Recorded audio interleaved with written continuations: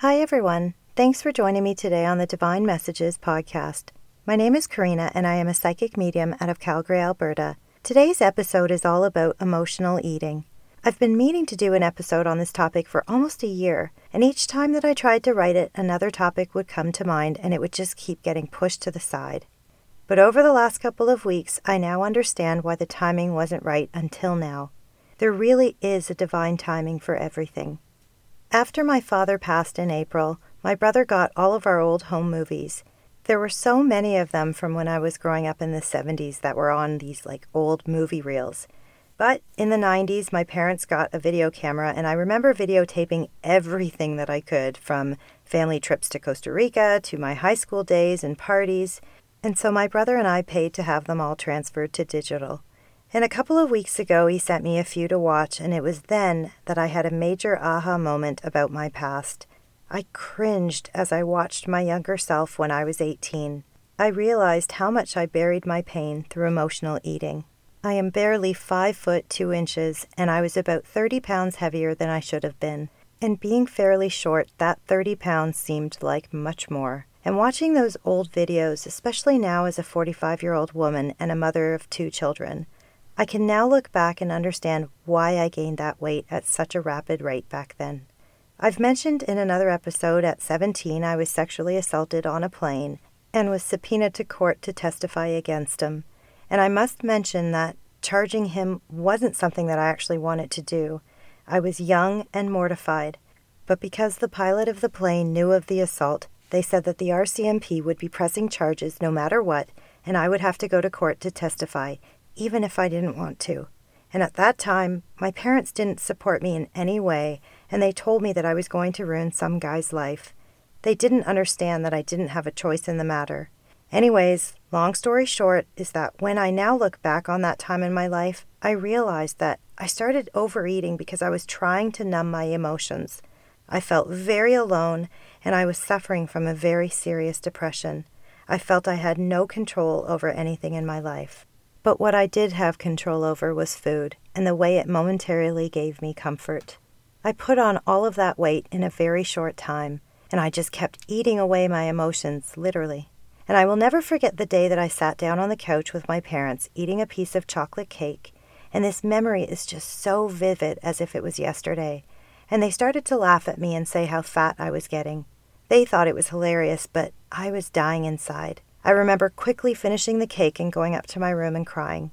I hated everything about my life, my body, and pretty much everything in general. And from there, I went on a downward spiral. I started binge eating everything I could when no one else was around. And those last few years of high school were horrible for me. I drank too much. I continuously got myself into trouble. I hid behind baggy clothes, and I was embarrassed about my body in every possible way. I will never forget my prom. Everyone was so excited to shop for dresses, but I remember so afraid to go shopping that I actually designed my own dress and had it made.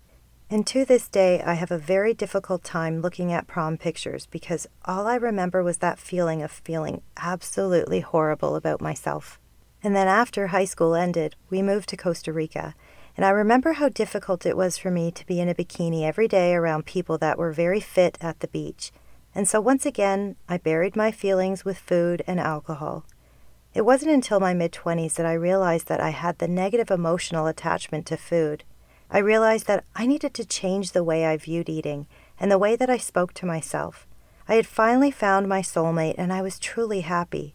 And when I found that happiness, I also found that I wasn't emotionally eating everything in sight. I still fluctuated between 5 to 15 pounds at all times, but I wasn't going up and down drastically like before. And although I was never truly happy with my body, I also wasn't cursing it as much as I did in my younger years before I had met him. So when I got pregnant with my first child, I pretty much just ate everything in sight. I had gained 40 pounds. But when you're pregnant, you don't really care during that time, or at least I didn't. I enjoyed everything that I wanted to. And it wasn't until after I gave birth that my old self decided to show up again, and I started to feel horrible in my skin. I remember standing in front of the mirror naked, thinking I would never look the same way again. And of course, I was so grateful for what my body was able to create. I was blessed beyond words to be able to have a child in my 30s. I just started to have moments where I didn't want to wear anything that wasn't workout wear, and of course, I wasn't even working out. I hid behind comfy, baggy clothes. I think a lot of new mums do that. It wasn't until about 7 months later that I finally decided that I wanted to lose the weight and start feeling good about myself. I cut back on sugar, as that was and still is my weakness, and I started walking every day. I didn't do any crazy dieting. I just had a want to feel better in my skin. And a few months later, and it worked. I felt fit and happy with how I looked. And then I got pregnant a couple of years later with my second child, and with that pregnancy, I only gained 25 pounds. And I think that's because I was so busy chasing a toddler around all day. I didn't have a lot of extra time to sit around and eat while watching TV like I did with the first pregnancy. So after giving birth for the second time, nursing literally took those 25 pounds off easily. Plus, being so busy with 2 small children, it kept me constantly moving. But when buried trauma came to light when the kids were just babies, I went into a very dark place. I couldn't eat. I couldn't sleep. I dropped down to 98 pounds. I don't even think I've been that weight since I was preteen. And normally, I would have buried myself in food and overeating, but I was so traumatized that I went into the complete opposite direction, and I could not get food into me. I forced myself to heal my life. I begged the universe to help me as I needed to be the best mom that I could be. I knew I needed to feel it all in order to heal it. And the universe placed people upon my path that literally saved my life.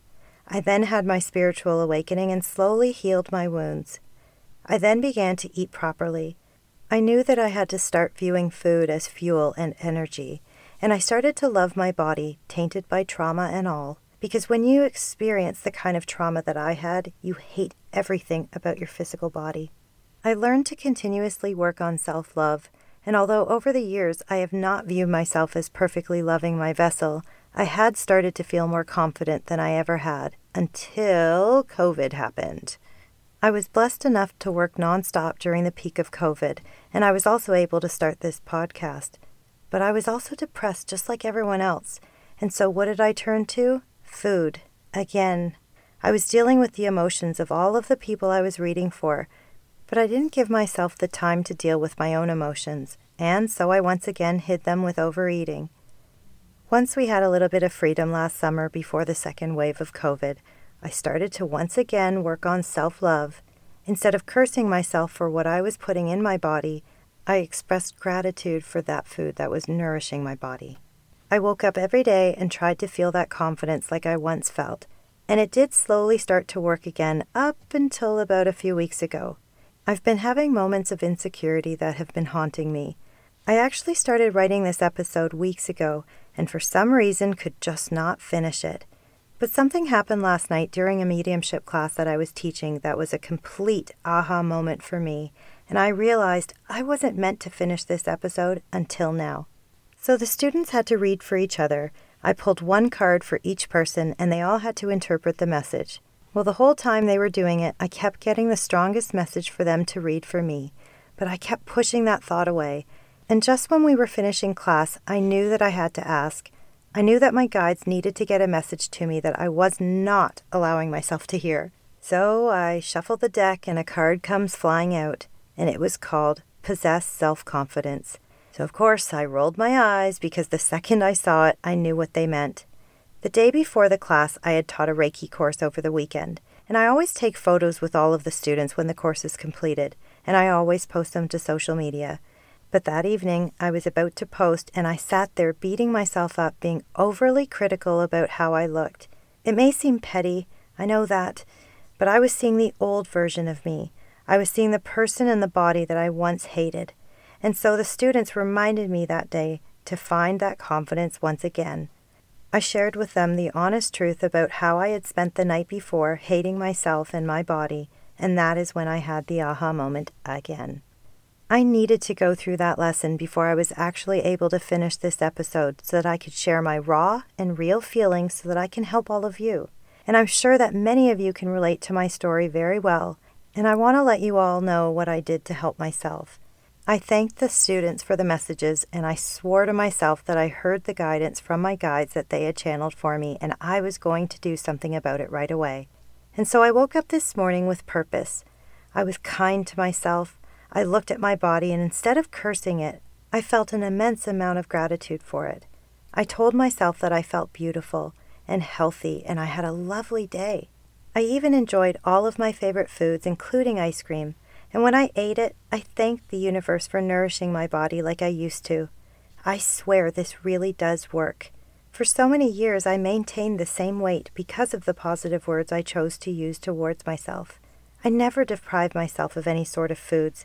I do always say, eat the cake, because I want to enjoy life. I think we all should enjoy life.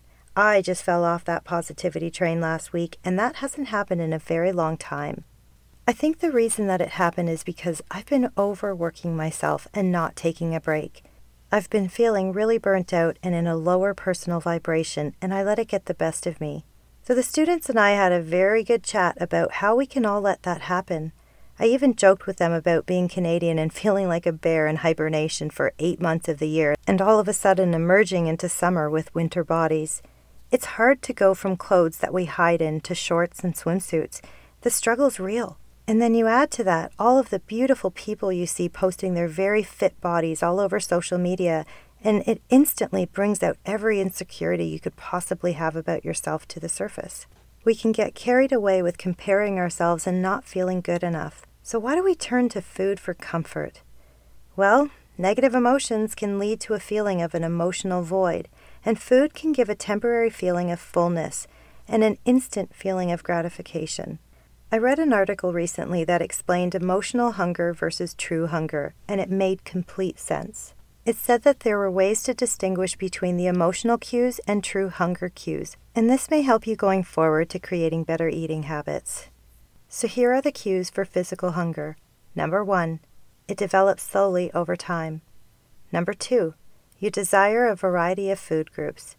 Number 3, you feel the sensation of fullness and take it as a cue to stop eating. And number 4, you have no negative feelings about eating. And now here are the cues for emotional hunger. Number 1, it comes on about suddenly or abruptly. Number 2, you crave only certain foods. Number 3, you binge eat everything with no sense of fullness. And number 4, you feel guilty or shameful about eating. Emotional and physical hunger can often be confused, but these are all the key differences between the two. So start being mindful of how and when your hunger begins, and also how you feel after eating. So now let's go through some of the ways that you can learn to stop emotionally eating. Number 1, find other ways to handle stress. You can write out your thoughts and feelings before you mask them with food, read a good book, or take a long walk. Basically anything that can help you de-stress without relying on food to do that.